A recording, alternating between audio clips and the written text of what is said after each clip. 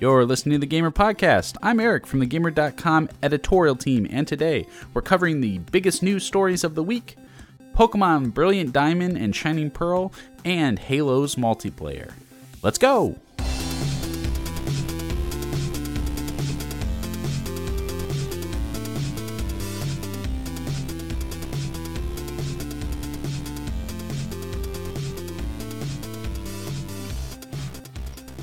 Welcome to the show. The news team has assembled. That's a Anchorman joke. We've got Stacey Henley. Hello. And Izzy Vanderveld. Hello. And George Foster. Hello, hello. And we got a lot of news this week, but we're going to start with one that George is most excited about. Warner Brothers Multiverses officially announced.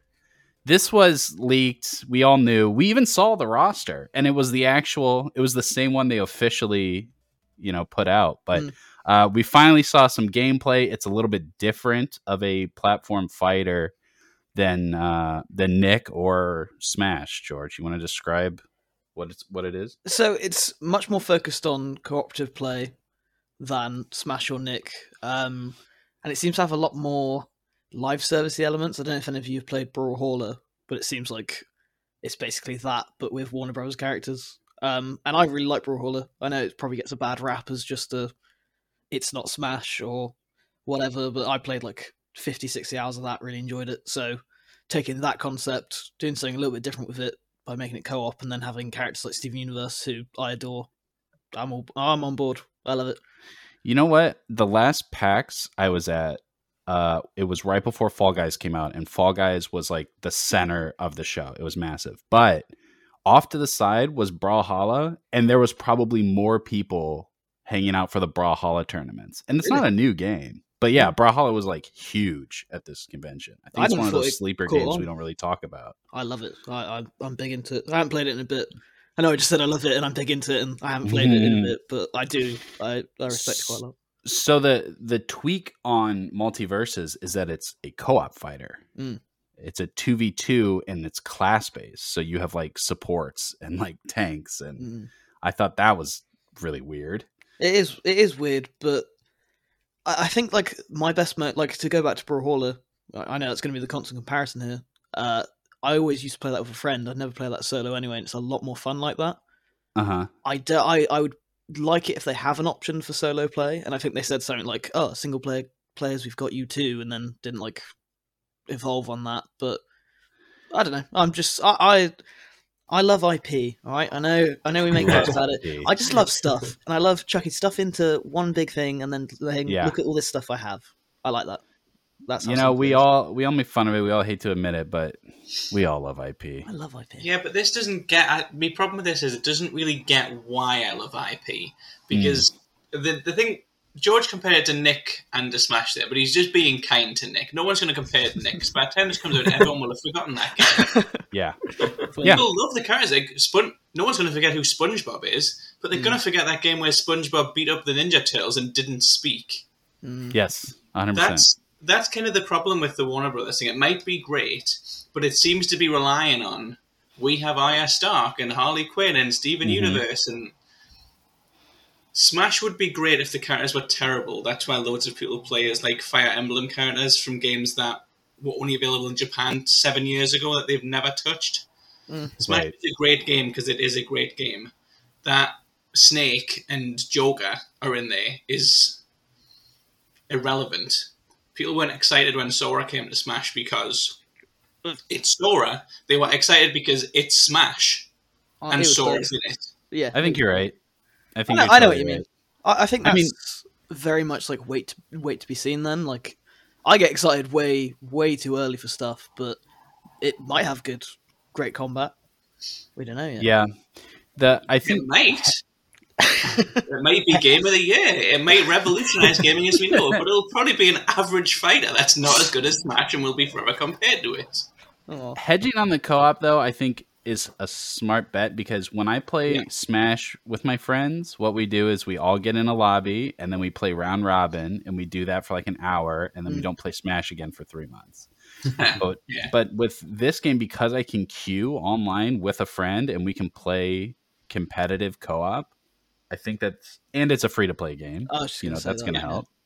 So yeah, I think even if it's not nearly as good as Smash, at least we can have some dumb fun with Shaggy and Superman. We haven't mentioned it, but the roster is buck wild. Oh, it's Yeah. great. It's so And good. excellent. And they've got the Protovice as well. They've got Matthew Lillard as Shaggy. They've got Kevin Conroy as Batman. They are All the going for it. voices. The only person I did write about this, and I'm probably again the only person who cares, similarly to the only person who cares about Multiverses, is that Steven Universe has been done a little dirty.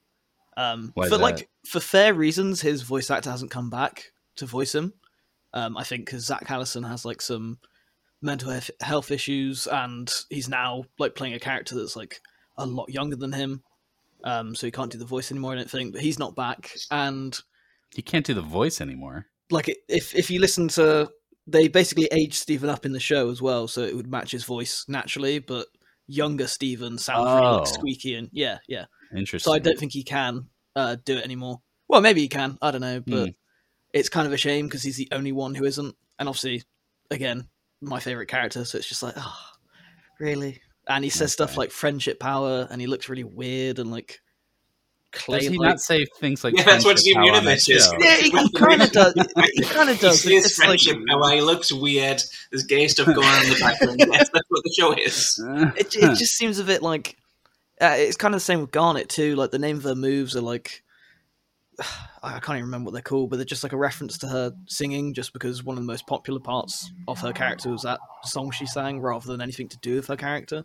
Everything you're saying is everything I've heard about Steven Universe, so I don't understand why. Yeah, I am literally just being incredibly nitpicky and it's not exactly how I want it, which is maybe to compare it to Smash. Smash does things exactly how you'd expect and want them to be. It's to the smallest I see your detail. Point. Yeah, they get the details for sure. Well, Batman's in this one, and he's not in Smash. So it was a big week for video game, film, and TV announcements. Mass Effect. Well, this is just a rumor, as far as I know, but Amazon is circling BioWare for a Mass Effect series. Yeah. In the past, we had heard about a live action Mass Effect movie, and maybe that's not happening now, but this seems to be a live action series, which that's got to play way better than a movie would, right? I mean, it's got to be made for if you're going to do Shepard, which I don't think, as a fan, I don't think you should. As a person who understands you need to make money, you absolutely have to. Yeah, because it's the Shepard show. And if you're going to do Shepard, even if you just do Mass Effect 1, that needs to be a TV show. There's so much that happens with all the stuff around it. You can't tell that story in, 2 hours. Yeah. Which you'd have to if it was a movie. You'd have to trim things out and tell it in 2 hours, and it wouldn't really work. We people say prestige TV, which is a really dumb descriptor, but with how good shows are, I'm kind of off video game movies almost completely. I kind of think anything you're gonna adapt is gonna play better on an HBO show. Yeah, I think kids things are the exception. Detective Pikachu worked really well because it was and Sonic. Yeah, because it was just an hour and a half of. Do you remember this guy from the TV show? Yeah, from the video game. Well, here he is in a movie. It doesn't need to be a TV show. It doesn't need to tell a story. It just needs to be that thing I know. Yes, you're right. Yeah, I don't want Chris Pratt's 12-hour Mario epic, please. No. I don't want any of it at all. No, I don't want any of it. But for a BioWare thing, we need a series. It needs to be a slow burn. Sense. Yeah, and totally. It's worth noting that a while ago, Henry Cavill did kind of tease /leak/ right. That's script that he was going to be in Mass Effect. There was an Instagram script page thing. Okay, cool. That's kind of all we know about that. Oh, go ahead. For anyone who wants a Mass Effect TV show but doesn't want to wait for the Mass Effect TV show, just watch The Expanse on Amazon. I knew he was going to say that. It's so good. I knew he was going to say that. So good. The Gamer has so many Expanse stands. Everyone should have so many Expanse stands. It's just the best show. Also, Kojima announced a TV and film division of Kojima Productions, which is the least surprising news I've ever heard in my life. Opening up in LA. Yeah. Oh, in LA. Cool. Yeah. Yeah. He has. I don't understand why Kojima makes video games because he desperately wants to be a movie director. All of his friends are movie directors. All he tweets about are movies. Like all of his games are just movies. It's true. So now he's gonna make movies, and they're gonna be Kojima movies. They're gonna be borderline unwatchable nonsense that we can't take our eyes off of. And the thing with it is, gamers just kind of accept that, but film goers won't. That's why it doesn't make movies, because people go and see it and they say, this is terrible. This makes no sense. It's gonna be Why is your villain called Mr. Badman? What is going on? Whereas gamers will play it and they'll say that's the best piece of art ever because it's so satirical. Got a hero called Goodman. Yes, very good.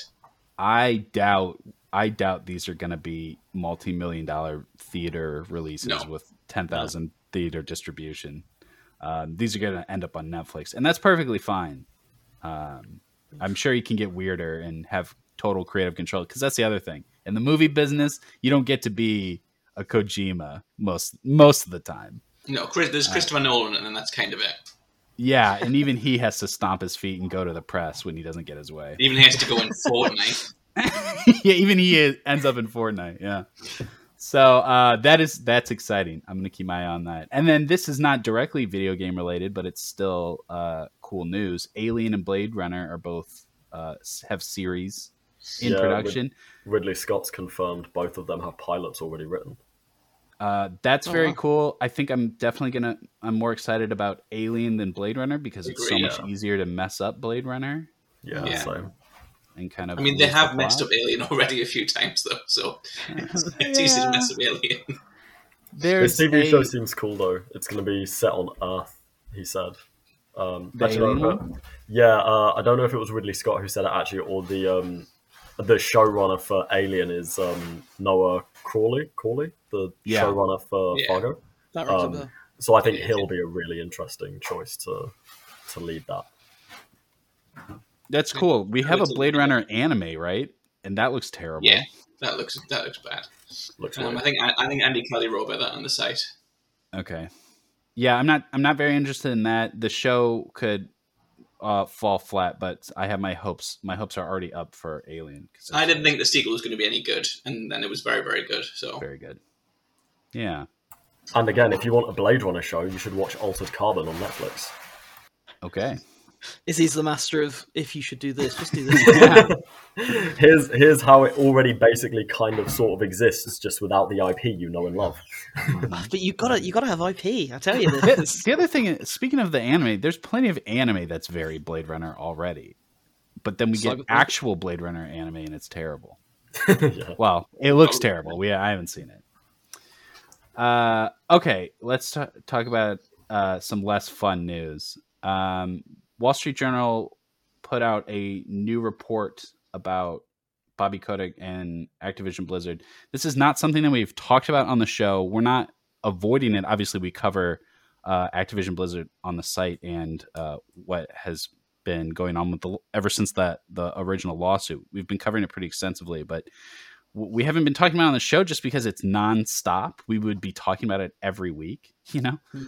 But I think at this point, it would be good to address what's going on because it feels as though we're kind of at a tipping point here, at least with Bobby Kotick specifically. Can somebody sort of tell us what was revealed in that Wall Street Journal report and where we're at now?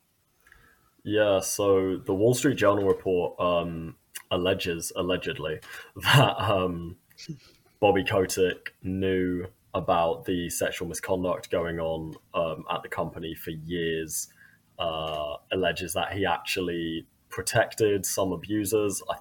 It was either someone at Sledgehammer or Treyarch, maybe. It was Treyarch. Was it Treyarch? Yeah. Someone at Treyarch had been reported to HR by a female employee, and then Kotick protected them, and that person went and got counseling instead of getting the sack. That person is now gone since the report came out. Since the report, they're gone. Yes. Yeah. Which, kind of makes you think it probably, am I allowed to say this? It makes you think it probably was true, given that they are now Does gone. make you think that, yeah. Does make you think that could be the case. Also, it turns out Kotick threatened to kill a woman, which, Stacey, as you brilliantly put in your piece, we don't even need an allegedly for that. There's just proof, and he doesn't deny it. Right. Yeah, This it's was just a thing that he did. He threatened to kill his assistant. Yeah. I didn't know about that one. Yeah. Jesus. But yeah, So that was all in the report a week ago. Yeah. So since then, there's been a bit of a scramble with the Activision Blizzard board. They have established a committee that's made going up of to board members. a committee of themselves. a committee of the only 2 women on the board. Yep. Kotick himself has said that he will consider stepping down. This was an internal communication. That if, yeah, go ahead. Sorry, I was going to say that's pretty good time to jump in. That there's been so many internal communications about this that are clearly deliberately being released. Yes, we have it. We know of internal emails that were sent by Activision, by Sony, by Nintendo, and by Xbox. And while Nintendo and Xbox have since confirmed that yes, they are true, the way that this story has gotten out has very clearly been designed to appeal to people like us who follow the news, who will report on it, but not to anybody who plays games. Right, and the deniability of well, that got leaked. Yeah. It's all very cynical. It's all very disgusting. What I was saying was that Kotick has not stepped down. No. He will, quote unquote, consider stepping down if these problems can't be fixed as soon as possible. I don't understand. That he apparently knew about for decades and was part of, right? And was directly part allegedly, of. So it's a matter of time, right? I don't understand how the problems can be resolved with him in a leadership role. And I think a lot of people are wondering that. What they need is for the press to move on. There used to be a thing in the world called shame. It doesn't exist anymore. No. And business leaders and politicians and really anybody in power, when the level of shame was high enough, they would just leave. That was how a lot of people in power used to be removed. They would be shamed into leaving office. Yeah. That just doesn't happen anymore. We've seen it in politics. We've seen it in business. The problem is you cannot remove Kotick. He has to willingly quit, or somebody else as powerful as him has to fire him. There has to be pressure applied by somebody like him. If they fire him, they owe him hundreds of millions of dollars in severance. That's part of his contract. And obviously the reason that they don't want to do that. Yeah. Because paying him out, him publicly leaving, paying him out hundreds of millions is going to crash the stock. Bad for the shareholders. That's just business, baby. So, but he's got to go. It's going to happen. I believe very confidently it is going to happen. Because I don't think that company can heal until he does. I think he is too much at the center of it at this point. Yeah, definitely nothing is going to change with him at the helm. And I mean, in the wake of that, right? Exactly. In the wake of the report, employees staged a walkout. They've signed internal petitions. There's even like a public change.org petition to get him to resign. Does anyone know how many signatures there are now? Last I heard, it was like 13,000 or 1,300 signatures. On the staff one, when I did my report on it yesterday, it was 1,803. 1,800. Yeah. And there's a public one as well that has the public one's like 13,000 or something like that. Yeah. Last time I mean. checked. But you think if only people buy Activision games, 13,000 is nothing. 13,000 bought Call of Duty in the first 20 minutes that it was available for sale. This is the problem with it. He'll move on eventually. I really wish that were the case. I think people like us and other sites and other journalists and other boots on the ground need to be applying the pressure. But he leaves if he becomes unprofitable to have him there, which is unlikely because of how much money it costs to get rid of him, or he is shamed into leaving, and he is a man without shame. Yeah, right. Yeah, the impacting the profit does seem unlikely. It's an interesting question. We saw PlayStation make a move. Now, it was most certainly a half measure, if not a quarter measure. But I think George was about to bring this up. Vanguard, which just came out, the new Call of Duty, and it was featured on PlayStation Store's homepage, the featured page. It was removed, and could be coincidence. There's no statement clarifying. Yeah. It is weird for Call of Duty, which has traditionally been like the biggest PlayStation partner, to drop off the featured store within the first couple of weeks of it coming out. Yeah. But based on what Jim Ryan said, internal communication, admonishing the situation with Activision Blizzard. Maybe that was a deliberate, like, we don't want their stuff to be up front. Now, they didn't remove it from the store. So what kind of impact that's actually going to have, it seems minimal. If people Who doesn't know what Call of Duty is nowadays? Like, there are no bonuses though, but and this is a really small thing. I don't think PlayStation's anywhere near enough considering the power it has, or any of the publishers. But Call of Duty's traditionally had bonus weekends, PlayStation Boost, PlayStation Store, PlayStation Expo. None of that this year.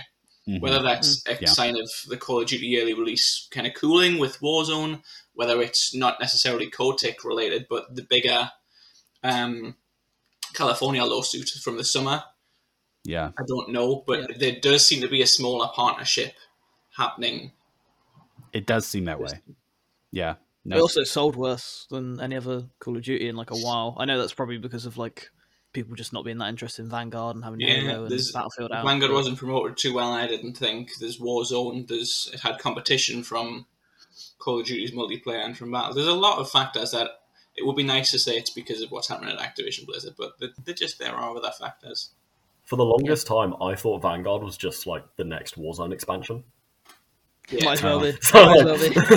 I mean, I know we're not covering sort of, we're not that's part publicizing the games anymore at the Gamer. So that's why I'm a bit out of the loop. But yeah, for the longest time, I just didn't know what it actually was, like what its identity was as a game.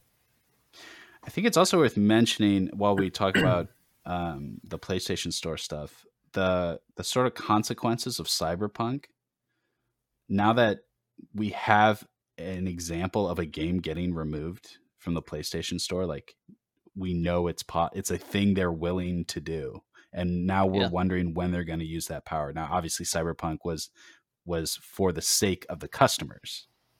Well, Cyberpunk was because CD Projekt Red put out a tweet saying, if you have any complaints, just take them to Sony. Yes. Like, I know it was... For the sake of the customers, I know it was quote-unquote for the players, but it was actually for the profit, as everything they do is. Right. But yes. But it was because Sony couldn't handle how to handle refunds. Yeah. I do appreciate what you mean. Sony had the power. They specifically chose to remove Cyberpunk, and no game is bigger than Cyberpunk. Right. It's certainly not Call of Duty. There is not a game. Call of Duty is not bigger than Cyberpunk. Right. Yeah. So now that wasn't removed for an ethical reason, and if they were to take Call of Duty off the store, it would be solely for the sake of doing the right thing. And the problem with it is as well, Call of Duty didn't do this. Activision did. You can't just take off Call of Duty. If you're making a statement against Bobby Kotick or against Activision Blizzard King, technically, you would need to take Activision games, Blizzard games, and King games, if there are any, off the store. Right. You can't just say we're hiding Call of Duty. I mean, you can, that's what they did. But that can't be the action you take. Yeah. Yep. I agree. Yeah. Yeah, Diablo would have to go. Overwatch would have to go. All of it. Crash, Spyro. Yeah. God, and that's just not going to happen. Not going to happen. All our beloved IP. And then the insidious thing in this situation with Activision is that Activision's core are the most fringe gamers. They are the people that are least likely to see gaming news of all gamers. Yeah. They all care. And to be honest, they're the kind of people that are only going to know there's a new Call of Duty when they see it on the featured store. Oh, new Call of Duty. I'm going to buy that. Buy it every year. Oh, one thing I want to mention, actually, sorry, about the Activision Blizzard thing, just because we didn't mention it already, is Jen O'Neill, who was the co-lead for a few months. It also came out that she claimed she was getting paid less than Mike Ibarra, who was the male co-lead counterpart. Yeah, right. So she held that role for I think 3 months, and then she left. Not very long. And apparently part of the reason for her leaving was being, her words, tokenized, marginalized, also underpaid. And it just makes you think, if your company is already being sued for gender discrimination and sexual harassment and all these kinds of things, how on earth do you decide, do you know what, we're not going to pay the woman we've appointed this role the same amount as the man? She says she was eventually offered equal pay, but only after she'd already handed in her resignation. It's just such a bizarre move. It just makes no sense. How they couldn't have been saving enough money on underpaying her to make that worth their while. Yeah. I think that was the moment for me when I saw this as an irredeemable situation. For sure. The lawsuit happened. They immediately got rid of Brack. They were like, we got to fix the leadership here. We're going to promote these people. And then you find out that was itself just more of the same. That was more smoke and mirrors. Yep. And 3 months later, she walks away. Jen O'Neill walks away and reveals that, hey, I was discriminated against too as the president of the company. It's a irredeemable situation. That's the moment where all leadership just has to go. Yeah, for sure. Even this committee, it's two of the board members investigate. They've been assigned to oversee progress and make sure progress is happening, but they get progress reports from Bobby Kotick and from the I think it's the chief compliance officer and the chief people officer. So it's these top leaders who apparently are the toxic problem that are going to be saying oh no, we're doing a really good job. Here's all the progress we're making. That can obviously never work. It's just absurd. Yeah. And Kotick has long been a reviled figure, in at least in games media. He's the highest paid CEO in games. We have had a dislike for this man and his antics for a long time. So I'm sure that they're just like Stacey said, just waiting for the press to move on. We can't. And I don't think anybody is. Good. No, I don't think anybody is. There's been a concerted effort by everybody. There's been some fantastic reporting from sure. It is kind of weird when the bastions of anti-capitalism within gaming are the Wall Street Journal and Bloomberg. Sure. That's just a real distance that we have. And that's the thing. We're mainstream now. We're talking the big money. So now the mainstream news is on it, and nobody's going to let up. So, okay. Let's talk about something. Actually, I think this is really interesting and a lot less dark. Epic has acquired Harmonix, announced this week.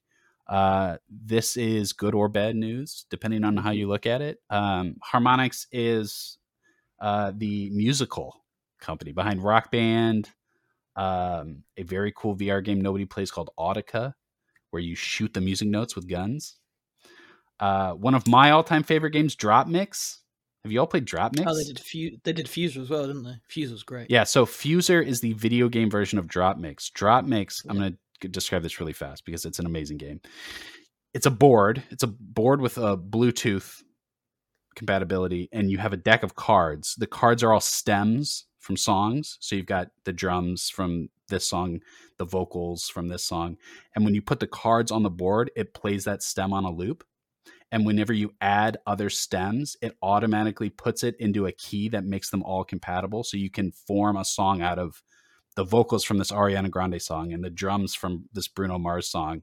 And you all just play cards and make different songs. It's basically what Fuser is, but it was That like sounds a more fun party than game. Fuser, It was weirdly. way more I fun. was going to Yeah. say that sounds way more fun than Fuser.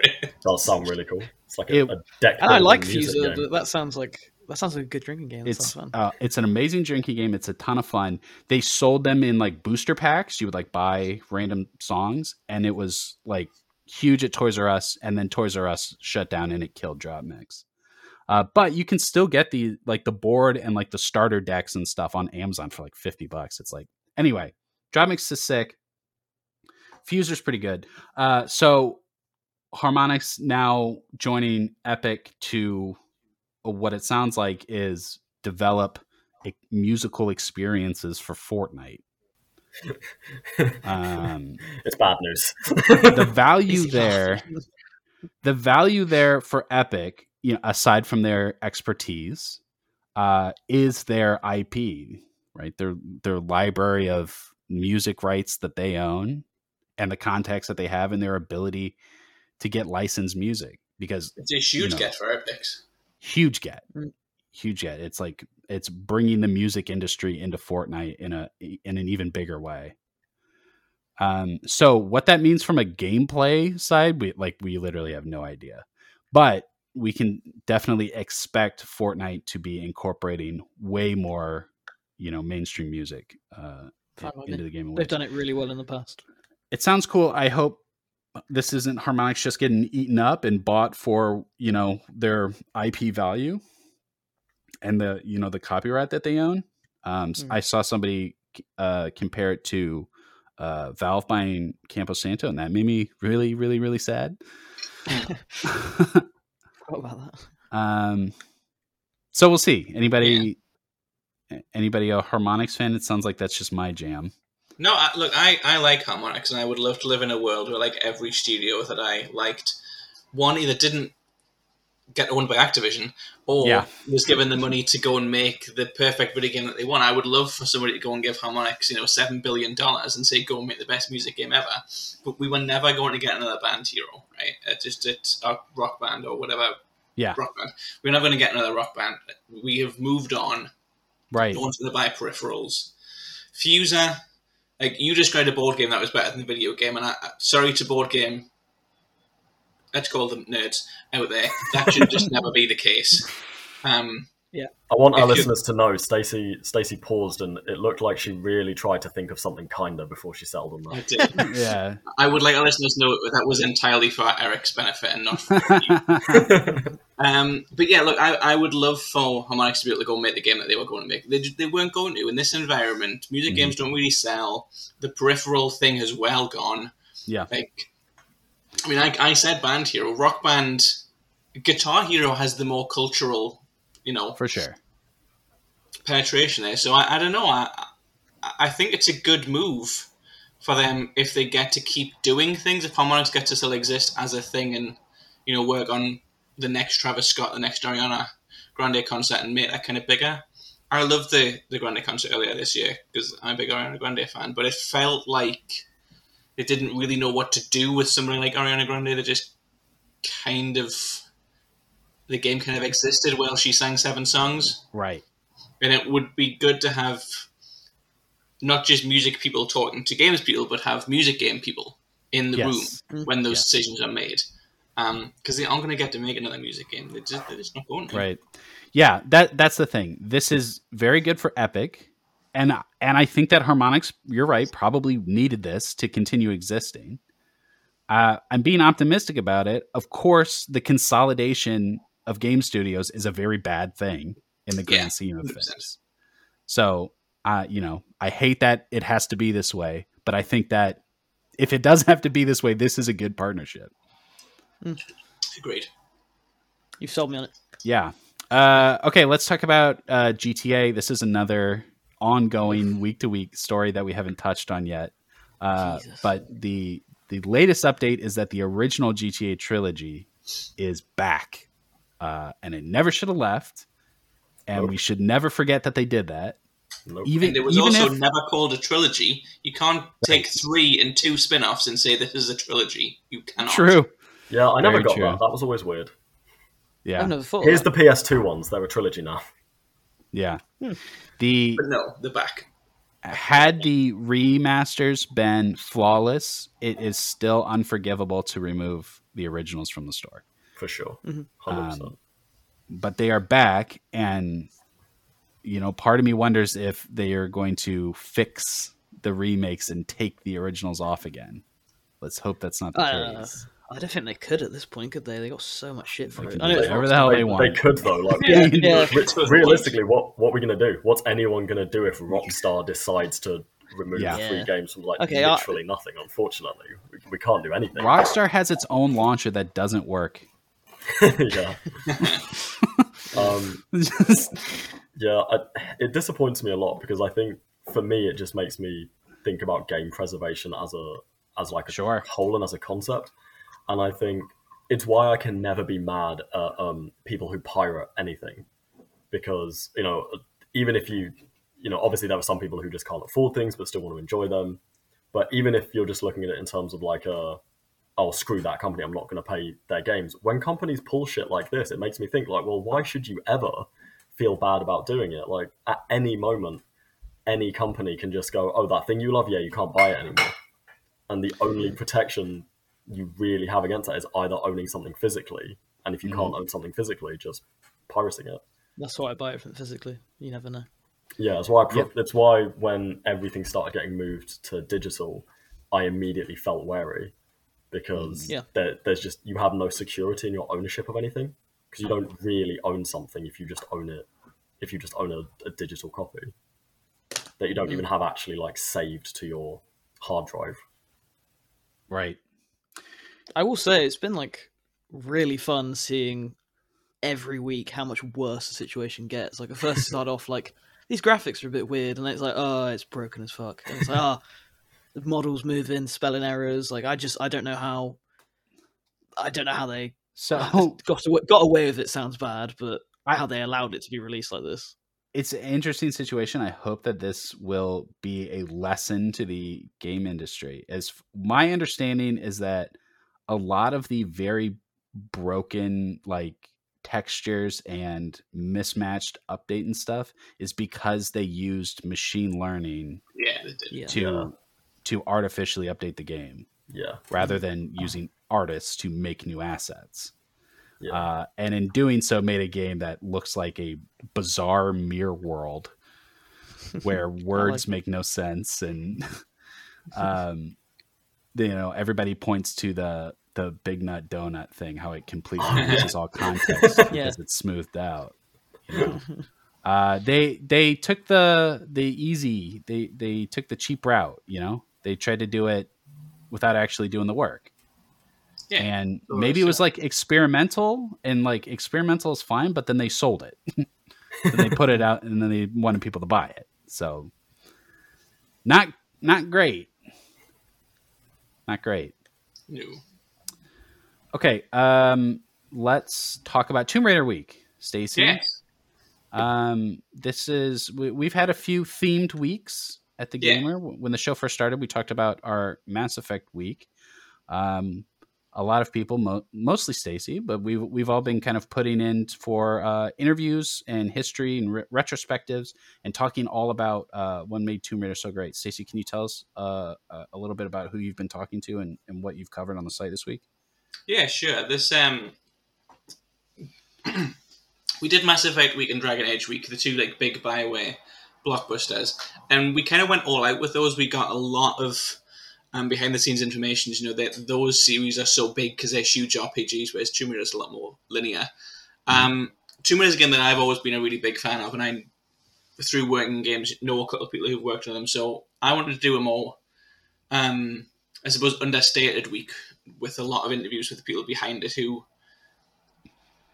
The Tomb Raider franchise has kind of moved on a little bit, and a lot of the early people don't really get spoken to anymore, which has always surprised me. Some of them are just reclusive. Like, I tried to track down Vicky Arnold, who wrote the first 3 games, and like even the people who worked on the games were like, we've never heard from her in 10 years. So there's a lot of people who haven't really spoken to the press very much about it that I wanted to speak to. So I spoke to Gavin Rummery, who was the programmer on the first 2 games and then came back for a little bit of Angel of Darkness. I spoke to Paul Douglas, who wrote the original design doc. He is basically the co-creator. Everyone says Toby Gard created Lara Croft, but actually Paul Douglas kind of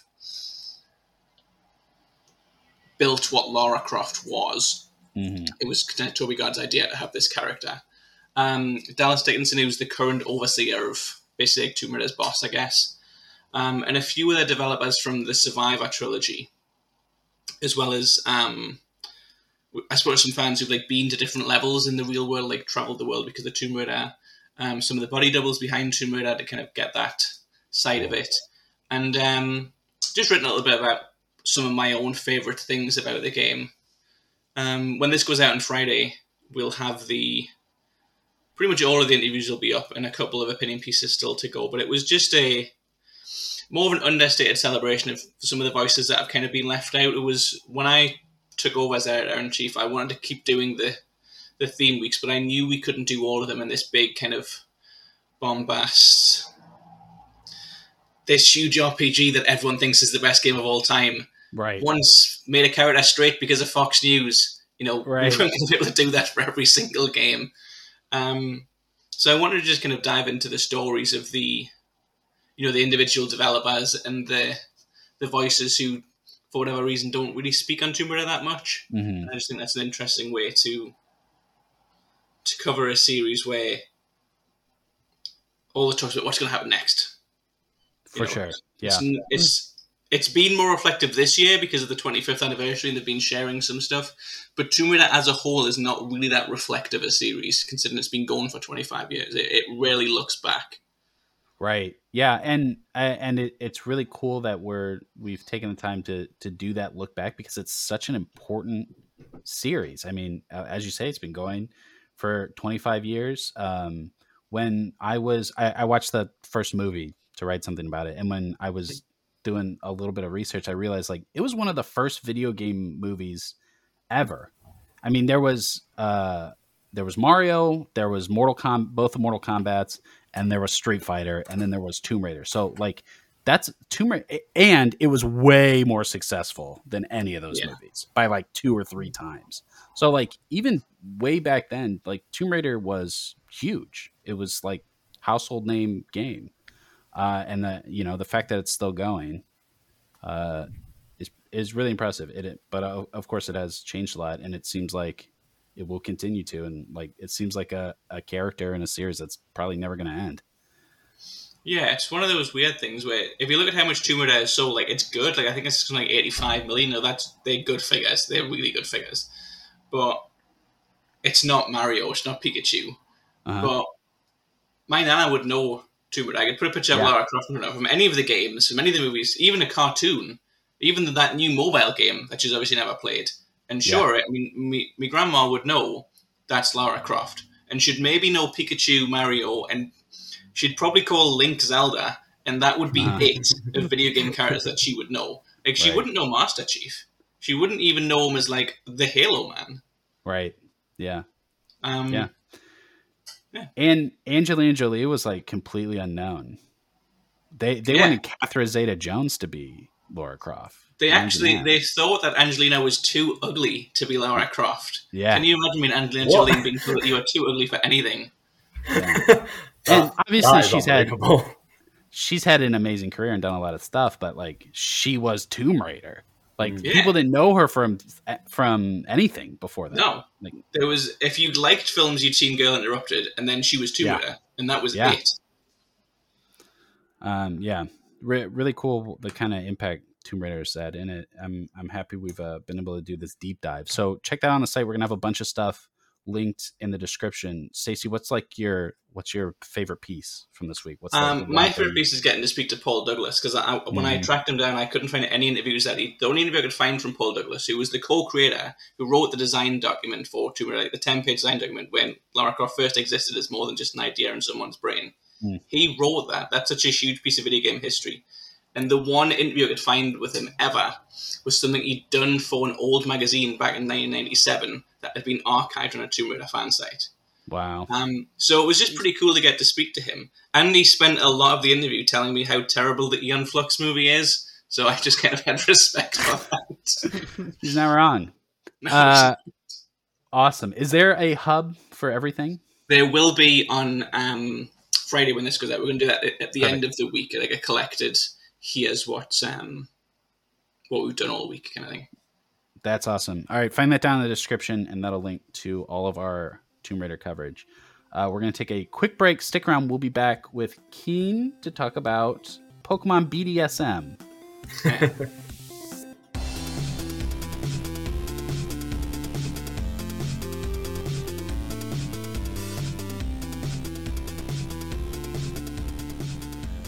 Pokemon Brilliant Diamond Shining Pearl came out this past Friday. Our return to the Sinnoh region. Gen 4 remake, Keen. You reviewed it on the site, and from reading review, my sense is basically like this should have been Brilliant Platinum and Shining Platinum, but it wasn't quite that. Is that right? Yeah, I mean, any adjective platinum, just something platinum. Listen, they're a lot of fun, and I think that for anyone who hasn't played Gen 4 before, playing the Gen 8 version, they're going to have a lot to sort of find there. I've always thought that Gen 4 was kind of like the ugly duckling of all 8 generations, purely because I know for a fact that, like, you know, I was 4 or 5 years old when Gen 1 came out, and that meant that when Gen 4 came out, I was, like, you know, on the verge of becoming a teenager, and I think a lot of people were kind of getting to the stage where maybe Pokemon wasn't cool anymore, and they started playing like shooters and stuff like that, and then a couple of years later we'll go back for like Gen 6 or 7, and I think 5 kind of survives that because 5 is the one that's narratively ambitious and, like, you know, tried to tell a story that was like outside of the general very linear. It was linear, but I mean, like, you know, it was a little bit more mature. Whereas Gen 4 is kind of this one that people just look back on and go, oh, that was fine. So I was excited for these to come out, and I think that anyone who either doesn't remember it or never played it can benefit a lot from playing these remakes. But if you're a fan of Diamond, Pearl, or especially Platinum, I think that they're gonna feel a little bit lackluster, especially Platinum, because that is an objectively better remake than Brilliant Diamond and Shining Pearl, and that came out 13 years ago. So right. Yeah, so this is there are some new features, right? But this is a pretty much direct, just a visual upgrade for the original Diamond and Pearl. Is that fair? Pretty much, yeah. I mean, there are some interesting things in there. Like, I mean, when you go up against the Elite Four, after you beat them the first time they have their Diamond and Pearl teams. After that, their second team is their Platinum team. Okay. Which I think is pretty interesting. Now, it's a higher level, obviously, but it is the team they use in Platinum, and then after that, they start becoming progressively more sort of closer to like actual viable competitive teams. Like, there's a really cool thing where Cynthia's Milotic has a flame orb, and its ability is Marvel scale. So a lot of people would probably look at that and think, like, you know, well, why does it have a flame orb? Why did it just burn itself? But it's because when it has a status condition, its defense is like up by 50%. Oh, geez. So every time it takes that tick damage, it's just getting thicker.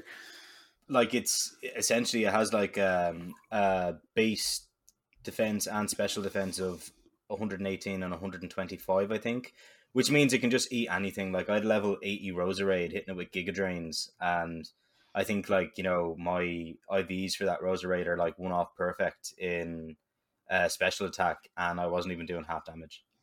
Okay. So there's some tough end game stuff.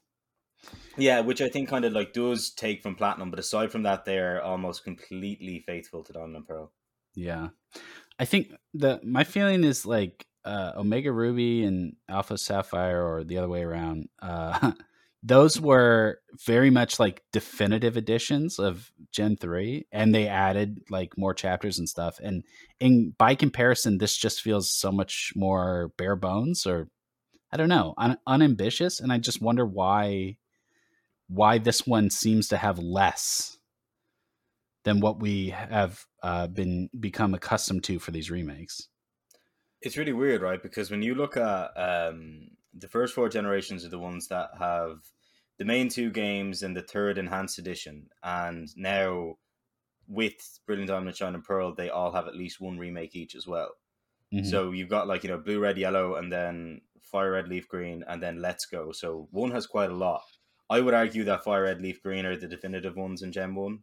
Mm-hmm. Gen 2, you've got Gold, Silver, Crystal, Heart Gold, Soul Silver. Obviously, Heart Gold, Soul Silver are widely regarded as the best Pokemon games ever made. Yeah. So there you have it again, Definitive Edition. And then with 3, you've got Ruby, Sapphire, Emerald, and then ORAS.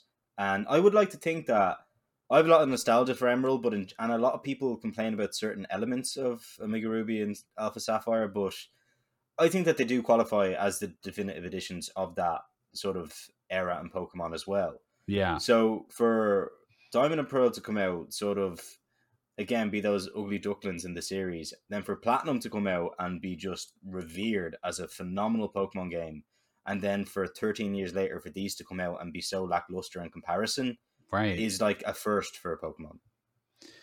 Yeah. What do you? I wonder if it was important that they get this out before Legends Arceus because of the connection, because they're sort of the same region, and maybe just for the sake of timing. Like I don't want to like, it's not throw out conspiracy theories or anything, but I wonder if there was a time when Brilliant Diamond and Shining Pearl were going to be more than what they are, and they just, for whatever reason, they had to rush it out. Did you get that sense at all? Yeah, absolutely. Especially, and again, like, I'm not like, trying to wear my tinfoil hat here and like, point to things that I don't know for sure. But I think there's a lot to be said for, Legends Arceus being this like, huge Switch exclusive that's supposed to reinvent how Pokemon functions completely on almost every level. And it being set in like, a past version of Sinnoh that's called Hisui. Mm-hmm. I think that it's no surprise that they wanted to get these remakes out before that, so that everyone was reacquainted with Sinnoh in general. Obviously, we know already that like Kamado is Rowan's ancestor, and like Celine is clearly connected to Cyrus and stuff like that. So playing Brilliant Diamond and Shining Pearl will give people a lot of context when they go to Legends Arceus. Yeah. At the same time, Brilliant Diamond and Shining Pearl have come out in this November window that is critical for like a huge company like Nintendo's Christmas performance, right? Especially with Pokemon games like these mainline Pokemon games. I mean, these are going to be under a lot of trees, and I think that if these were delayed, Arceus would have to be delayed. It's not just like one game that they're missing out on sales for; it's two. And I would think that obviously Game Freak didn't work on Brilliant Diamond and Shining Pearl. So, but I would say that there's still probably quite a lot of oversight there, and they're probably confident that they can get like Legends out at the date that they wanted to. I'd say if Legends had been pushed back, it would have left room for BDSP to be pushed back as well. Mm-hmm. But if that's to come out at its target, which I think is January 28th, these had to come out now, regardless of the shape they're in. Like, there's some really, really weird bugs in there at the moment as well. Oh, really? Well, there's a duplicate glitch, right? Yeah, and there's some stuff like people being able to surf on land, and like there's it looks like it could have done with like at least another month or so of QA and fixes, and just at the moment, like if you look at the subreddit, it is just people at this point like poking fun at the fact that there are so many stupid things happening in this game. I didn't encounter any of them in my playthrough, but with the sheer volume of people who are noticing these things. Yeah. But aside from that, like a point I do want to mention is that there is currently one known connection between the two games, which is there's a new book in Canalave Library. I noticed that last week, and I didn't want to say anything because I was trying to figure out if there was anything more to it than just a book. But then it was shared on Twitter recently, and it blew up, and I was like, okay, like, I've been trying at this for a week. Like, I did so much weird shit. Like, I caught all the Pokemon mentioned in the book and surfed out east of Sunny Shore with them in my party and no one else, and was like clicking on all the fucking barriers to see if I could like break through the map or something. Yeah. I went underground and like went as east as I was trying so many different things, and none of it really triggered anything. It's the Manaphy movie, the Pokemon Ranger movie that it refers to, I think. Oh, okay. It's Buizel, Quillfish, and Mantike. Okay. But the cool thing about the book is that it says that the Quillfish had bigger scales than usual, so people think it's going to be like a Hisuian evolution. Interesting. Which I think would be really cool, because Quillfish is the kind of Pokemon that definitely deserves something like that. Like, right. A pretty cool design from Gen 2 that is largely forgettable. Right. So, but yeah, aside from that, I haven't really noticed any connections. Yesterday I spent quite a while, I'm not sure if you remember, but in the northeast corner of Sinnoh, there's like the fight area, survival area, and resort area, just beside Stark Mountain where you get Heatran. And in Platinum, Cyrus's grandfather is there, so I was there, but he's not in Diamond and Pearl, so because these are faithful remakes, he's not there either. But I was wondering if you went up there might be some kind of, I don't know. I've spent a lot of time trying to hunt for any connections possible, and so far the only one that seems even remotely apparent is that book, that new book. That tells the story of the movie. Like, I think that's also speaks to people just really desperately wanting to find more to this game than what's there. Yeah, which is kind of a shame, because it's not like we're going to get another Diamond and Pearl remake. We're not going to get a Platinum remake. So, where did you ultimately land on the art style? Because that was a little bit divisive. It's a bit jarring because in battles the art is pretty cool. It's sort of like in a halfway house between Let's Go and Sword and Shield, and it's fine. Like, it feels like you're playing a pretty contemporary Pokemon game, and then after the battle, when you're like, just walking around again with the chibi kind of overworld aesthetic, I think it's kind of totally inconsistent. It also kind of spoiled some of the characters. Like Crasher Wake is this fucking wrestler guy who sings his own theme song and doesn't give a shit about anything. And with the new chibi style, because like the facial animations only have like 3 or 4 different expressions, he just like gives you this like big friendly like cheery smile, and it's like, that's not that character, right? Or like Cyrus doesn't look scary at all. He's supposed to be the most intimidated villain in all of Pokemon, and he looks like something off a fucking show designed for 2-year-olds. Like, I don't know, it's he's really like, sort of like stumpy, and the wrinkles look like caricature-ish, and it's not great. But also, I don't know why he has wrinkles. He's 27. It seems like it's a very good style for the Pokemon themselves, but not as much for the characters in the world. Yeah. I think that's a pretty good that's a good way of saying it. But then the weird thing is that in the overworld, Pokemon they're not subject to those same kind of like weird dimensions of being very stumpy. Like, yesterday I was I actually noticed this yesterday. I was down Hotel Grand Lake, which is down in the southeast corner, between Pastoria and Veilstone. There's like a swimmer at the beach there with her Floatzel. And the Floatzel looks great in the water. Like, the sprite looks brilliant, but it also looks absolutely nothing like the human sprites. Interesting. Like, it's because it's like a lot sort of slimmer, and the proportions are more like kind of in line with what its actual battle sprite looks like. I don't know. There's just a lot of inconsistencies with the art style. I think it could have been pulled off if it feels like it hasn't really been fully committed to, if that makes sense. Yeah. I also keep seeing this. I guess it's a glitch, but I keep seeing this thing where people's partner Pokemon like loses animation, and they're able to like push it around the screen, but it's like arms and legs aren't moving. Have you seen anything like this? No. I saw somebody pushing a Torterra like over a rope bridge, and like just kept like pushing their own partner Pokemon around the map. I don't know. Must be some weird bugs. But yeah, you mentioned that there's some kind of weird glitches and stuff. Yeah, I haven't seen that one, but like, that kind of says it all, though, doesn't it? I mean, the bugs, like, none of them are really game breaking or anything like that. It's more that they just seem to be really, really prevalent, and it's a case of, if I were anyone playing, I'd probably save like every 10 minutes in case like some weird bug happens and you have to like reset. That being said, like, there is a pretty reliable autosave there, which is great for a Pokemon game. I think Sword and Shield and maybe Let's Go had it, but it's still relatively recent for Pokemon games to actually account for autosave functionality. So that being there is pretty appreciated. It's kind of in a weird spot too, because it's a step back from Sword and Shield, like technically, and then Legends is going to be like a huge step forward from both games. So it's it's a remake of an old game. Like, I think people can appreciate that there's going to be some dated things about it. But just the timing in between Sword and Shield and Legends makes it feel even older. I think.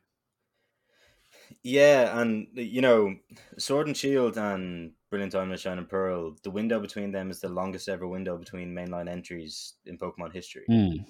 And then between BDSP and Legends, it's the shortest. Right. So it's very weird that for that it to be followed up in that way. Obviously, because BDSP was outsourced, they were able to work on two at the same time, so it makes sense. But yeah, I think that I mean, when you look at BDSP, right? I mean, I don't know this for a fact, but I think it could be like, you know, the worst reviewed mainline Pokemon game of all time. In that I don't know if any other one, like I think the Metascore is sitting at like 75 now. I'm not sure if any of the like mainline games or remakes have ever hit that low. I mean, I could be wrong, but it's definitely among the lower ones. Yeah. Whereas I do think Legends is going to be like, you know, proper, if it's pulled off from what we've seen so far, it could be proper like upper echelon stuff. Especially because, as you said, it looks like it's going to be a huge step forward. So as long as they execute it properly, I think there'd be a drastic difference in reception to Brilliant Diamond, Shining Pearl and Legends. It's still a few points below Let's Go. And it's a full 10-point spread between like Moon, X and Y. Yeah, so I think you're right. It's like 5 points below Omega, Ruby. Just based on the Metacritic score, I think you're totally right. It does seem to be the lowest scored. Is it lower than Let's Go? It is lower than Let's Go right now, yeah. Let's Go's at a 79.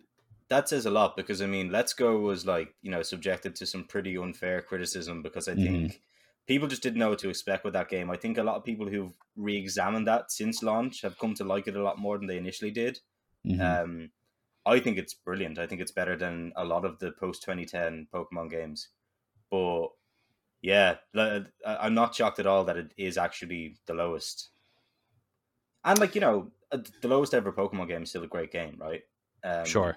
It's still better than, you know, a huge amount of other games that come out all the time. But yeah, I mean, when it's coming out right before what you're supposed to be reinventing your 25-year series with, it's a bit of a risk to say the least. But does it at least have the Pokemon from Platinum?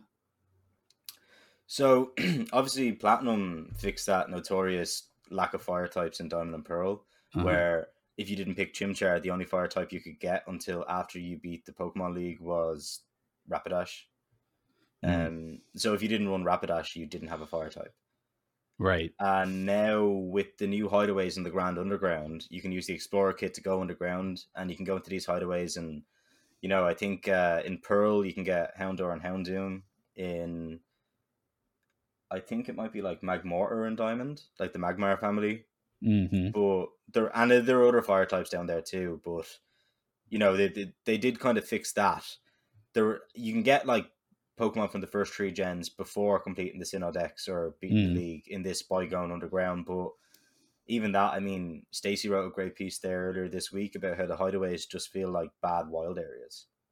Really? Like, almost anything that this game does well, it also doesn't do quite as well as other games before it. So it does exist in that real weird kind of space of tension where you're like, yeah, this is fun and this is cool, but also it's not doing anything better than anything else. So while everything is good and fine, if it had even one element that was better than other games, then that could be its like redeeming factor.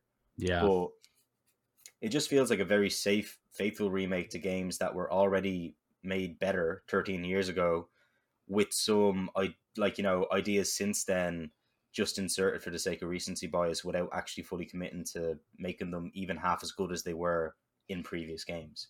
It's that built-in audience though, and like you've got a whole bunch of people that this was their Pokemon game, right? Yeah, also, I mean, it's also in the UK on the box charts, at least it's already the biggest Switch launch of the year, so which is unsurprising. It's Pokemon, right? But yeah, was there anything really that that surprised you or you weren't expecting about it? I don't think so, no. Well, actually, it didn't do anything to surprise me. What I was surprised about was that it just ignored Platinum completely. Yeah, which I just think that's a shame. It's such a. It just seems like a very, very, like, I don't want to say ignorant, but you know,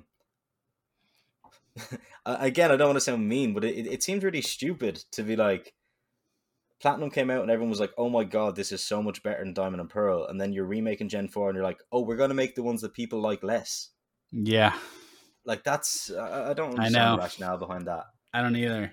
It's not even as if like, you know, Platinum has so much more content or whatever. I mean, certain story elements are restructured. There's a couple of extra characters and some minor extra scenes throughout, and then the ending is quite a bit different, sure, but they did add in a lot of unnecessary stuff in here that just makes me think, like, you know, if time had been managed differently, like, I would much prefer if we had Distortion World at the end than like, you know, these hideaways or the new kind of super contests that are like old Pokemon contests but different, or, you know, there's a lot of stuff in there that seems like they spend time enhancing it or adding to it that it's like, yeah, but nobody's actually going to care. Well, I think I know the answer, but would you recommend that somebody play this or play Platinum? Platinum. Well, it depends, right? I mean, if they want to play a Pokemon game on their Switch, like on their television, or say if someone has, like, you know, younger siblings or kids or something like that, Brilliant Diamond and Shining Pearl are, like, you know, much more modern, and I do think that, like, you know, them being on Switch is a point in their favor, and, you know, they're really good games in and of themselves. But if someone said to me, what's the best Gen 4 experience I can have? Like, you know, I've never played these games before and I want to know what happens in Sinnoh before I boot up Legends in January. Yeah. I'd say Platinum, without a doubt. Yeah. Yeah. It's not easy to play, though, unless you, you know, sail the high seas. Yeah. I mean, it's not like you can. I mean, even if you wanted to, like, actually buy a copy of it, I'm sure it's $60 and you'd have to call all the game stores in town to find one. Yeah. I mean, unless you're, you know, willing to play it by other means, I don't think many people have their DS anymore, or as you said, you know, it's not going to be an easy physical copy to come by. Yeah. But that being said, if it is at all possible for people to play it and they haven't, especially if someone plays, like, you know, it might be a bit exhausting to think of the idea of, like, you know, playing Brilliant Diamond or Shining Pearl, being disappointed, and then being like, oh, well, I'll play Platinum, which does tell mostly the same story. But I do think that if someone had time, it would be completely worth it, because if they were excited about Legends, Platinum is the game that will sort of honor that excitement properly. Mm-hmm. You know? Let me do a quick plug then for the Diamond and Pearl movies. Yeah, cool. Which I watched recently, and I think I highly recommend, and I think you would like them too. There's 4 Diamond and Pearl movies, and the first 3 are in a trilogy. It's the only sequelized Pokemon movies. So if you start with Rise of Darkrai, and then Giratina and the Sky Warrior, and then Arceus and the Jewel of Life, those 3 make up one continuous series that, like, dives pretty deep into Diamond and Pearl lore that I think is pretty cool. And then the one after that is Zoroark Master of Illusion, which is still technically a Diamond and Pearl movie, but that one is thematically, it's about the dangers of mass media, and there's this, like, sort of Trumpian figure that controls all the news channels and spreads misinformation, and it's like a really fascinating movie. So all 4 of the Diamond and Pearl movies, if you're playing these games right now and you know you're kind of in a Diamond and Pearl mood, those 4 movies are great. Who does Sky Warrior refer to in the Giratina one? It's actually Shaman in Skyform. Okay. Yeah. That's interesting. Yeah. That's a really interesting movie that's all about the distortion world and the relationship between, like, basically in whenever there are disturbances in reality that manifests in the distortion world, and, like, basically like space trash, and Giratina gets overwhelmed by all of our negativity that flows into that world and like retaliates. So yeah, because I was just thinking, because I mean, even we were talking about that new book in the Canalave Library. A lot of the myths in there refer to the likes of Giratina and Arceus and stuff like that. Yeah. So, especially because the new one seems to be, talking about the Pokemon Ranger movie, I was wondering if maybe there's probably a link between the other ones in the films as well. Yeah, I would think so. Yeah. Again, that might just be me once again looking for stuff that's not there, just like, praying for the fact hoping there's more to it. Yeah. Manaphy is Gen 4, right? As far as I know, yeah. I mean, Okay. I think it was introduced in Gen 4. It's one of those ones that has that weird overlap. Like you said, that the Zoroark movie is technically Diamond and Pearl. Exactly. But Zoroark's a Gen 5 Pokemon, so. Right, and the Manaphy, the Pokemon Ranger movie is technically Gen 3. Yeah, so I think that a lot of the time with the movies and the anime, they sometimes will incorporate either an older gen or newer gen Pokemon as a main character. Yeah, usually newer gen. I think a lot of the time they're introduced in those films, aren't they? Right. Now I'm off on a tangent now, but the Lucario movie, he was introduced more than a year before Gen 3 started. Wow. Yeah, so like the reason people knew Lucario and Lucario became such like a A-list Pokemon was because of this movie, not necessarily because of the game. I always thought that was cool. Yeah, because even because Diamond and Pearl is where Lucario has his thing, where you go to Iron Island with Riley, who looks a bit like that Aaron guy in the movie. Exactly. Yeah. And he gives you the egg. The fan theory is that he's like a descendant of Sir Aaron or something, but it's kind of just an XB situation where they're meant to reference the movies. But yeah, I'm a little bit disappointed about these remakes, to be honest. I'm going to play them because I love these games, and I think that's what everyone is going to do, just because they love them. I wish there was a little bit more to it. It sounds like you do too. But we got Legends right around the corner, so. Yeah, I mean, at least that's something to look forward to in contrast to...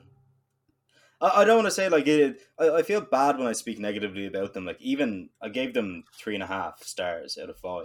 And even given that score, I was like, this feels weird because I love these games. They're probably going to be in my top 10 of the year, even though they're not even in my top 10 scored games, because personally, I love them. I love Sinnoh. I love that generation. I love the Pokemon that it introduced. But they're just very, very lacking, objectively speaking. Subjectively speaking, I think they're brilliant and I'm having a lot of fun with them. But when I actually step back and look at them properly, I'm like, there is so much missing here. Like, these are not good Pokemon games for 2021. Right. But speaking of 2021, what an incredible year we've had for Pokemon stuff. Absolutely. It's kind of unbelievable. Yeah, between Snap, Unite, all the 25th anniversary stuff, like the card games off the chains right now. Like I as disappointed as I am about this remake, it's kind of hard to not be super hyped for Pokemon right now, Yeah, even like, I even bought my first packs in fucking 15 years. Yeah. I didn't get anything particularly good, but it was still a lot of fun opening them. And yeah, even today I played Unite. I'm still playing Unite. I'm not playing it as much as I used to be, but I'm pretty. Yeah, you beat Unite. You beat Unite, and then it kicked me back out, and now I'm veteran again. But I played this one. I played one game today. I won. I had a pretty good clip with Greninja. I might post it on Twitter later. Nice. But I think, you know what, though? Out of all the Pokemon games this year, Snap is definitely my favorite. Me too. Yeah, it's the one I play the most. Yeah, I just love it. Like, I still just occasionally boot it up for no reason other than to just, like, do a course, like, for 5 minutes and then close it down again, just because it's so fun. Yeah. Yeah. And it's just, like, a nice, like, chill game to play that you don't need to put, like, a huge amount of effort into it, but it's also very rewarding at the same. You get a lot more from Snap than you have to put into it. Oh, yeah, totally. Man, Pokemon's great. All right. Well, Keen, it's Keen's last week with the Gamer, and I just had so much fun covering Pokemon with you on the show, and I just want to say, thanks, man, and I appreciate what you've done to get the podcast where it is so far, and we're definitely going to miss you on the show. Thanks to you too. I mean, this is one of the things I'm going to miss most about working here is being able to talk about Pokemon all the time on a podcast with someone else who loves Pokemon. I know. Sorry, go ahead. Definitely the door is open, especially when Legends comes out. Come back in and chat with me, and we'll catch up and we'll do some Pokemon stuff whenever there's big news. Oh, absolutely. I'm pretty sure I'm allowed to do that. So yeah, provided I am, I'll definitely come back and chat. And also, you've been here now as well, who will probably put me to shame with Pokemon knowledge, which I am very ashamed to admit. Well, yeah, we're definitely not gonna slow down with Pokemon on the show. That's for sure. All right, take care. We're going to take a quick break, and we'll be right back to talk about Halo Infinite multiplayer.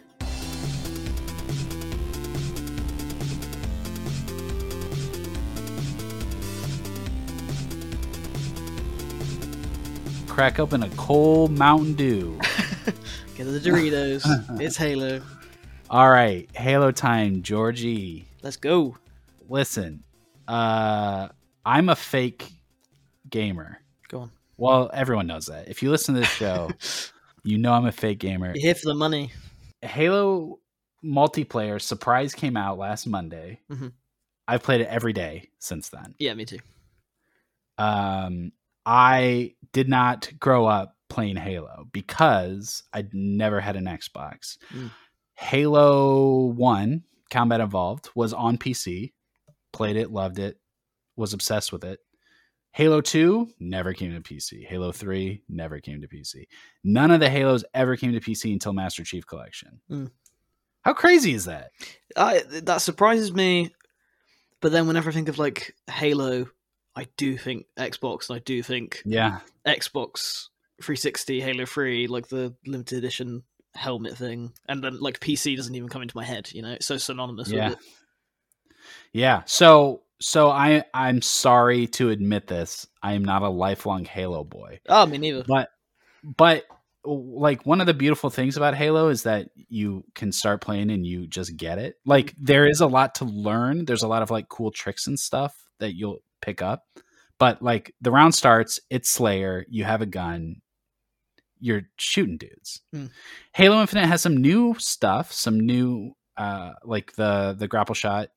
That's new. There's some new equipment and stuff, but I don't you don't need a lifetime of Halo to pick it up and have fun and even be good at it. And I think that's what's so special about Infinite right now is yes, there's this huge legacy, but also this is just a good ass shooter that anybody can get into right now.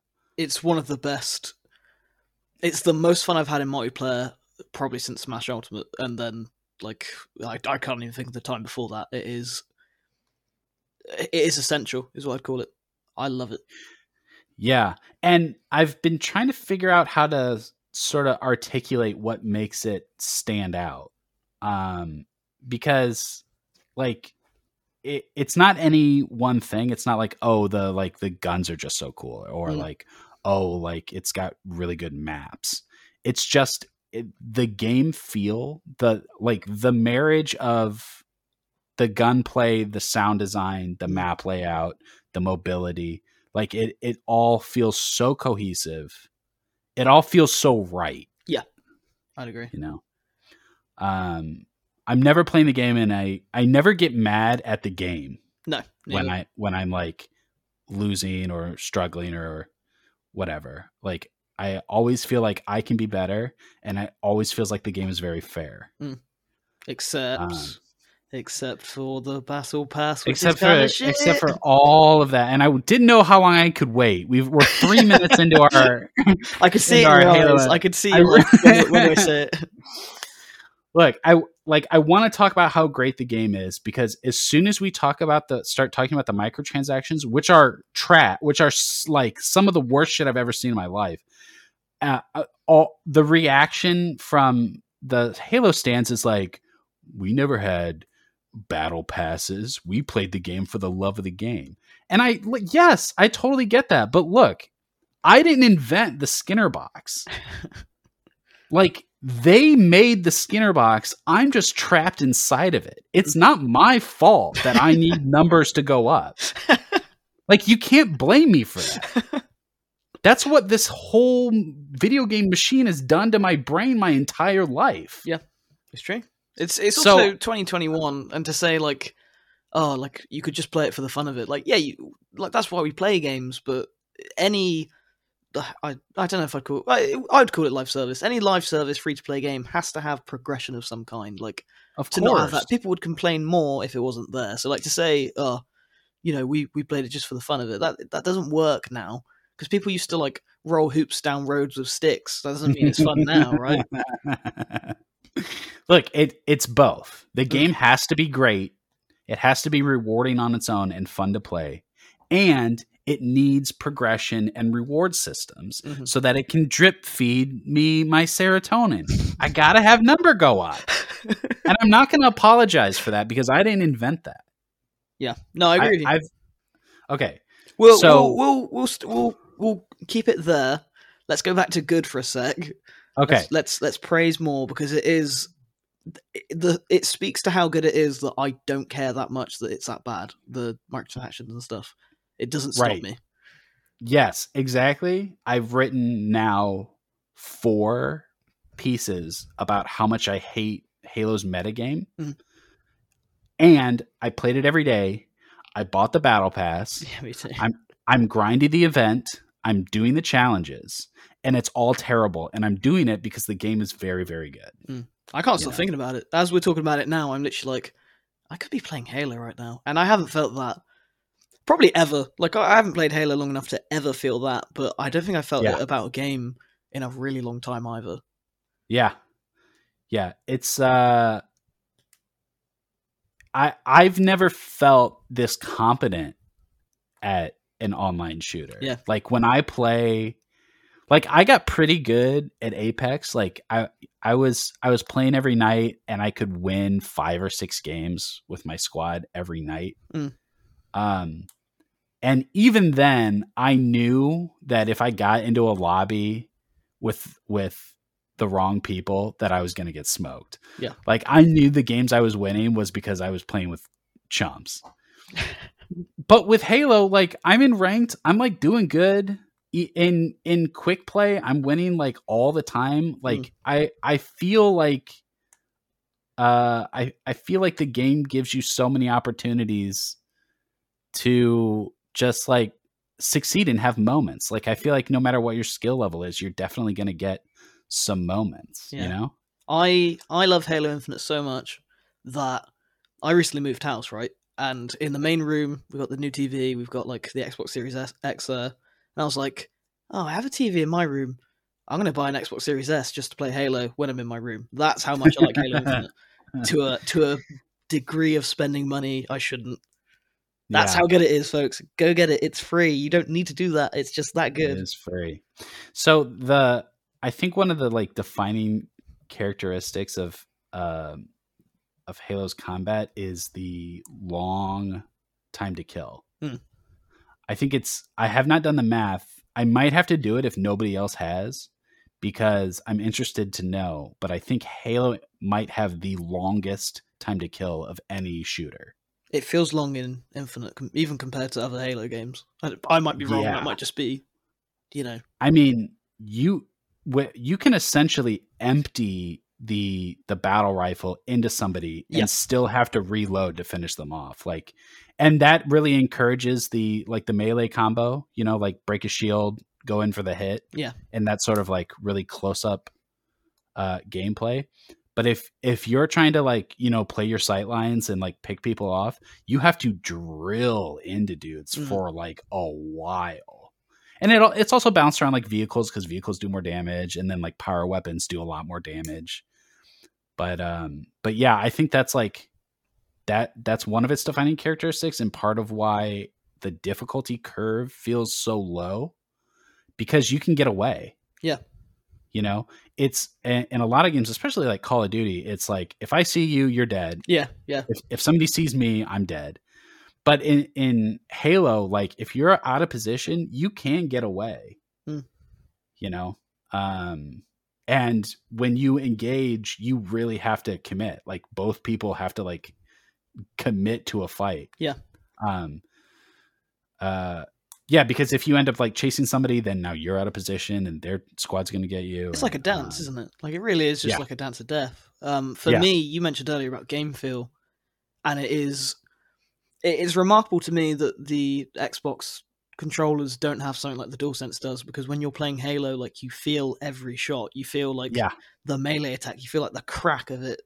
Like, it's amazing considering like the lack of technology, how well they've managed to make that feel, and it goes into everything. Like, jumping feels good, it feels like perfectly timed, shooting, like just shooting off shots, it's so simple, but like you said, it just makes my brain go like, I need shots, I need, you know? Yeah, it's super crunchy.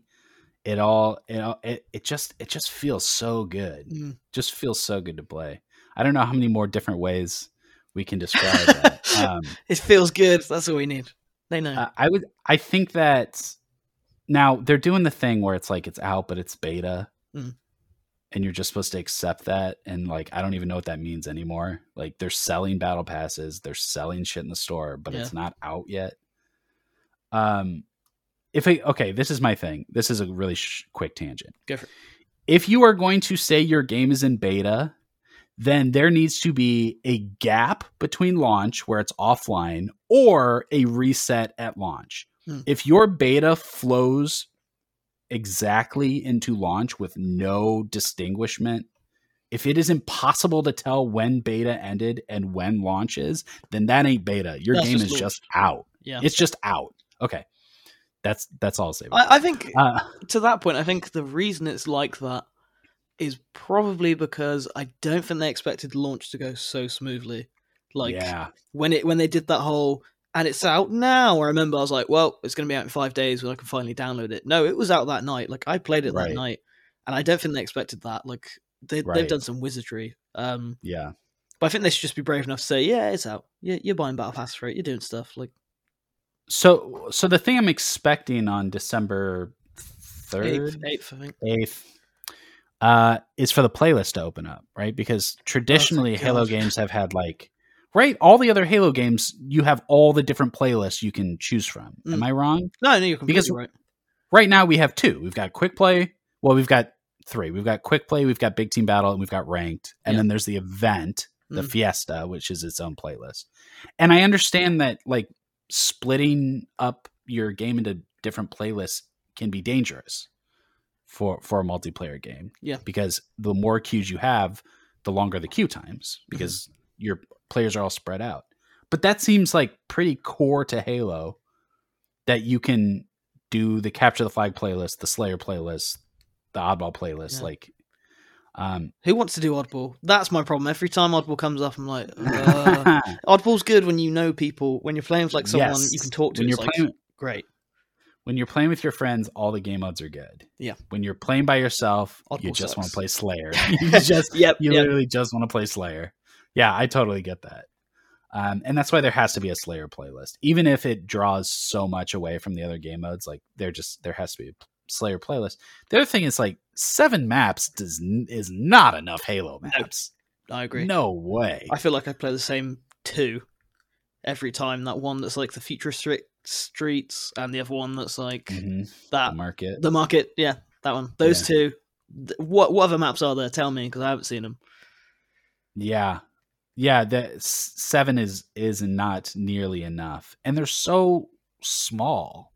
I'm not saying like maps are easy to make, or like I'm not doing the armchair dev thing, but like all Halo has is the maps. Yeah. Like we need that. All we have is the multiplayer, at least right now. I know there's a campaign coming, but we need a ton more maps. I don't think we need a ton more guns. There's so many guns. There's a lot of guns. I think with Fiesta, the new event, that kind of showed to me, I was like, I haven't used at least maybe even half of these I haven't ran into when playing. Yeah. So I would be fine if they just didn't add weapons for a good while, but we do need more maps. We do need playlists. The XP thing, the whole like battle pass, I'm literally like rubbing my eyes in exhaustion. All right, I hate it. I hate it so much. Okay, here's my number one thing. I have a lot of issues with the battle pass. Here's my number one thing. When your progression is exclusively challenge based, meaning that you have to complete a challenge to make progress, you have designed a way to play the game that is counter to the objective of the match. You are, instead of encouraging players to play the objectives and win the game, you're encouraging them to complete their challenges. Right. So by incentivizing challenges over winning matches and playing the objectives, you're basically incentivizing degenerate play. Yeah. And that is always a problem. I hadn't thought of it like always bad design. Because when I play around and I'm playing the zones and I need to capture the zones, but my challenges are to get 3 kills with the Bulldog shotgun, I'm not trying to get the zones. I'm trying to get the Bulldog kills because that's how I get the experience and that's how I unlock shit. Yeah. And people will say, like, just play the game and let the challenges happen. But it's so oppressively slow to make progress. It's the worst I've seen. That you must actively complete your challenges if you want to earn levels. And there's a lot more problems around the battle pass, but that's the thing I want like everyone to understand and get on the same page with me about. Yep. Is that challenge-based progression is bad. It ruined Apex for me. When Apex switched to the star system in like season 6 and you could only progress by doing challenges, I quit playing the game. Yeah. Because it just felt too bad to play all night long and earn 1 level. Yeah. And I get that it like comes in waves, you know? Like you don't expect how much you'll play a game and get you'll get 50 XP now. You'll play another game, you'll get 500 XP because you finished a bunch of challenges. I get that like ebb and flow of it, but that feels bad. Yeah. It just feels bad. Yeah, I don't want to do it. Like COD, I hate to compliment COD on. Well, no, COD's done a lot of good for like the genre, but like that does it right. Just play and level up. Like that's all it needs to be. I don't see like maybe challenges can be a little fun thing for completionists, or maybe they can have like more XP on top. But you shouldn't have it so that I'm level 5 and it would take me probably like 20 games to level up. And I love Halo and I love Halo Infinite and I will play 20 games in a night. Fine, cool. But for 1 level, like that's just ass backwards. I don't understand how it's like gone through. Yeah, I think the game has. We're recording on Wednesday, so the game has been out for 11 days, something like that. Yeah, I am level 10. I've played every day, that's and ridiculous. I focused on doing the challenges. There's 100 levels. Yeah. So here's when we get into the other issues. By the way, let me just pitch the solution here is give XP for wins, give XP for badges, because the badges you get. Yeah. Yes. So bonus XP for a win, bonus XP for the badges, which often relate to either multi-kills or playing the objectives. And then challenges are fine, but they should be minimal XP. They should be, if you want to do this is on top. Yeah. But what drives progression should be winning games. That's all. Easy. Easy. Yeah. So the problem, so the challenge system is a band-aid for a problem, which is a lack of content. The 100 level battle pass is meant to last until May.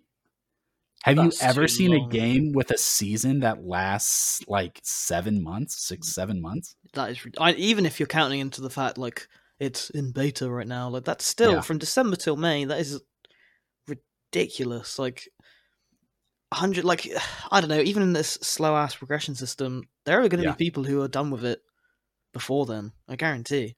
Oh yeah. Oh, for sure. Like I say that and then I think about it. I'm like, I've been playing most days. I'm level 5, so I mean, somebody else I'm sure has done the math, but so right now you get a set number of weekly challenges. So there is only so much XP you can get from weekly challenges per week. It's capped. Those daily challenges, which is just get 50 XP for playing a game and it just refreshes, that's capped too. That's capped. You can only get like 33 of those or something. I don't know what the maximum is, but that is also capped. So there is a certain point in the week, no matter how much you play, that you can no longer get experience. It's time gated. Jesus.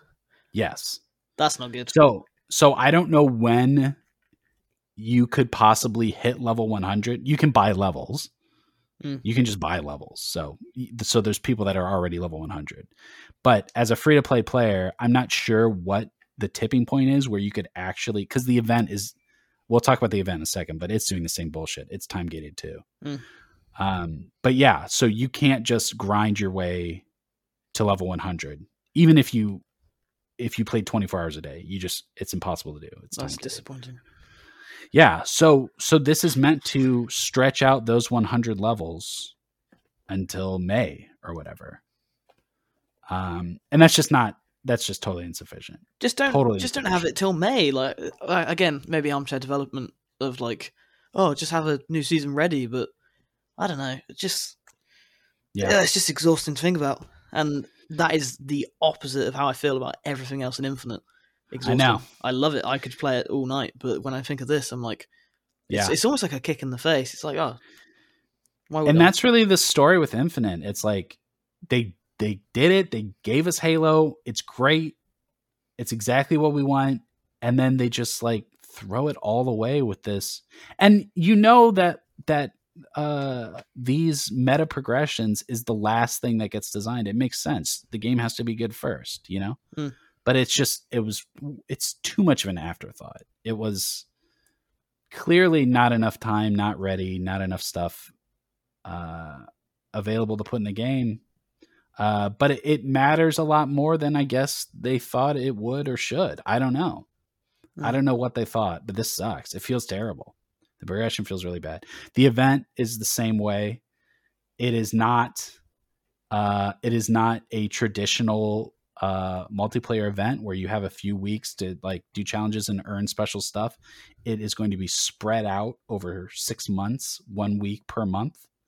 Kind of like how Destiny does Iron Banner. But the thing is that there are 30 levels to the event. Every challenge you complete gives you 1 level, but they occupy the same challenge board as your regular challenges. So when you look at your challenges, you'll have a mix of regular ones and event ones. And when you complete event ones, it's going to replace them with regular challenge ones. So you have to work through your weekly challenges to make those event challenges available. And there's only 7 available per week. So to get to those 30 levels, you have to do all of the event challenges and your weekly challenges because they're buried. The event challenges are buried under the weekly ones. You have to do all of those every week that the event is live. So 1 week per month for at least 5 months. And what you get from that, is like 7 XP boosters, some challenge swap tokens, 1 armor core, the samurai armor core, shoulder pads, 2 shoulder pads for it, a helmet attachment, and the belt with the like little dagger in it.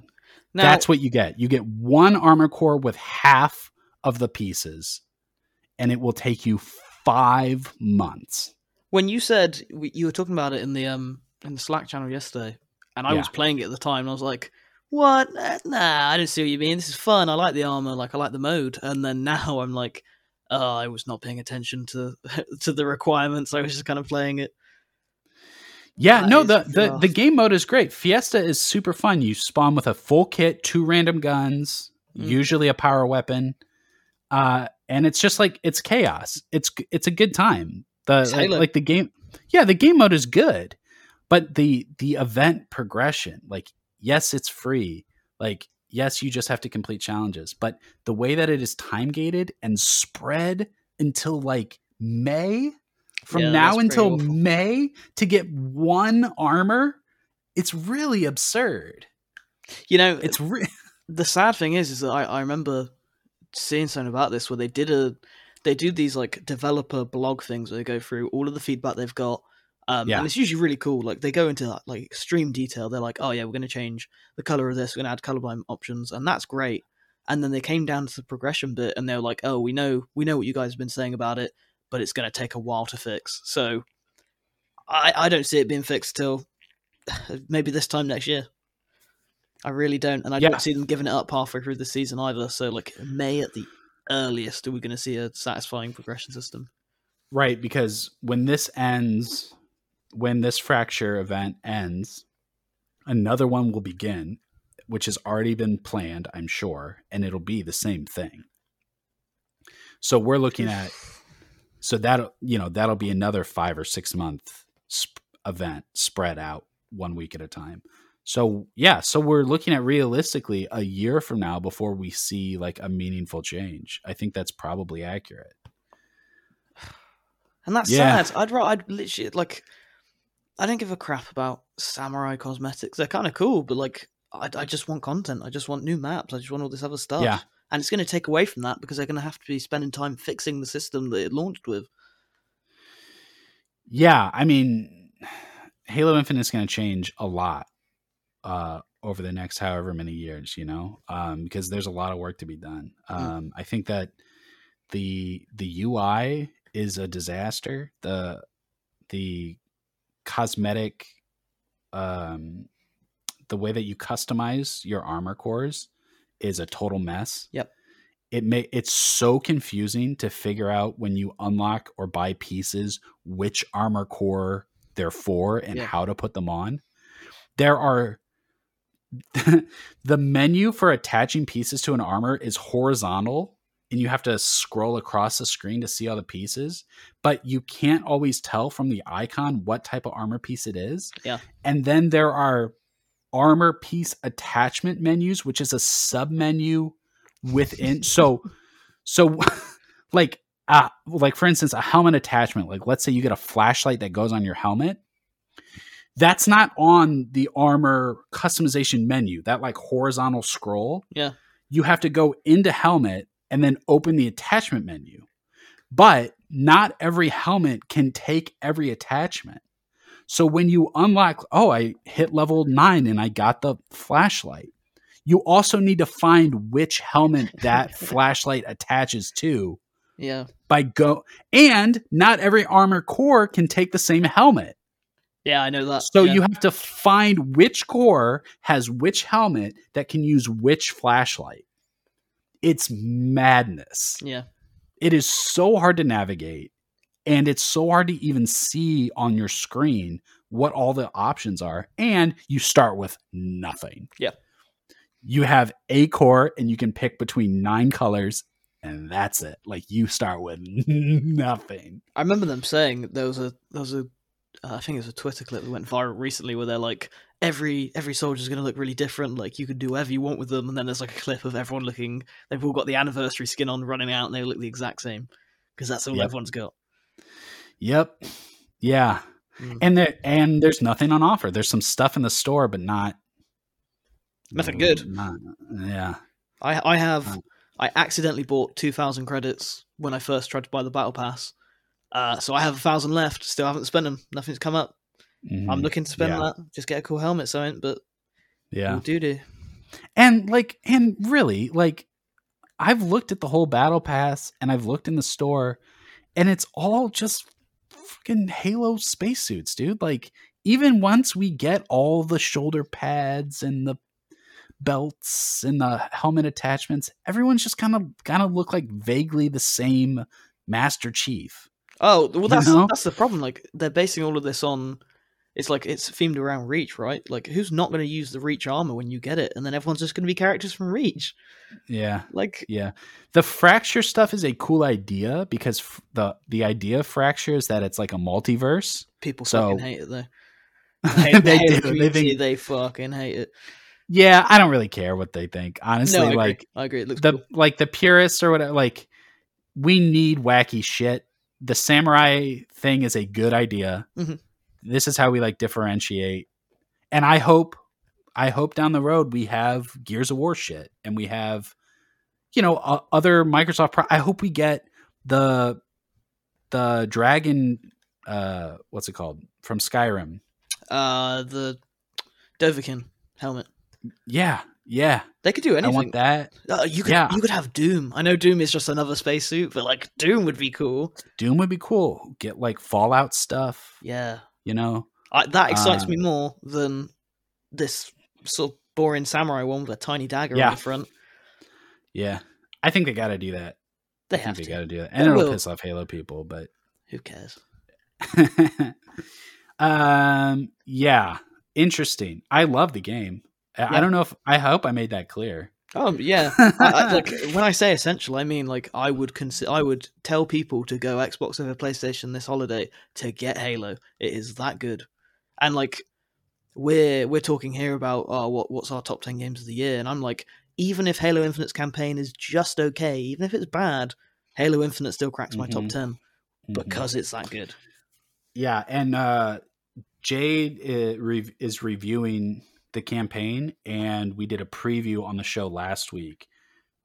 She was able to talk about maybe like 4 hours of it, and she's like blown away. She's like loving it. So fantastic. Yeah, I know. Just need to sort this shit out. I feel like it's always you and I talking about these things. Like when it was Marvel's Avengers, it was you and I chatting about it. When are we going to get something good? When are we going to get something we like? I know. I mean, what's on the horizon? What do you think's going to nail it? God, I can't even think of a single thing. Do games even nail it anymore, or everything is just a work in progress forever? They launch and then they figure it out, and then people have forgotten by then. Like Marvel's Avengers could be amazing by now, but people aren't playing it, so they wouldn't know. It's not. Next week, no Halo. The week after, we're gonna have the full Halo campaign breakdown. Yes. Yeah. So once we've all gotten into it, Jade will come back. She'll have her review, and we'll all have had our hands on it. So the Halo will continue. But until then, thanks, George. No worries. That's your show for the week. Thanks so much for listening. But before we go, I want to tell you about a new segment we're going to do next week, our listener questions. We want to answer your questions, but more importantly, we have a question for you. Can you tell us your most underrated game of 2021, your secret fave, your hidden gem, and tweet using the hashtag AskTheGamer, and we will read your answers on the show next week. You can also use that hashtag to ask any questions you have, or you can send your questions to @EpicSweitzer, and I will read them on the show next week. See you then.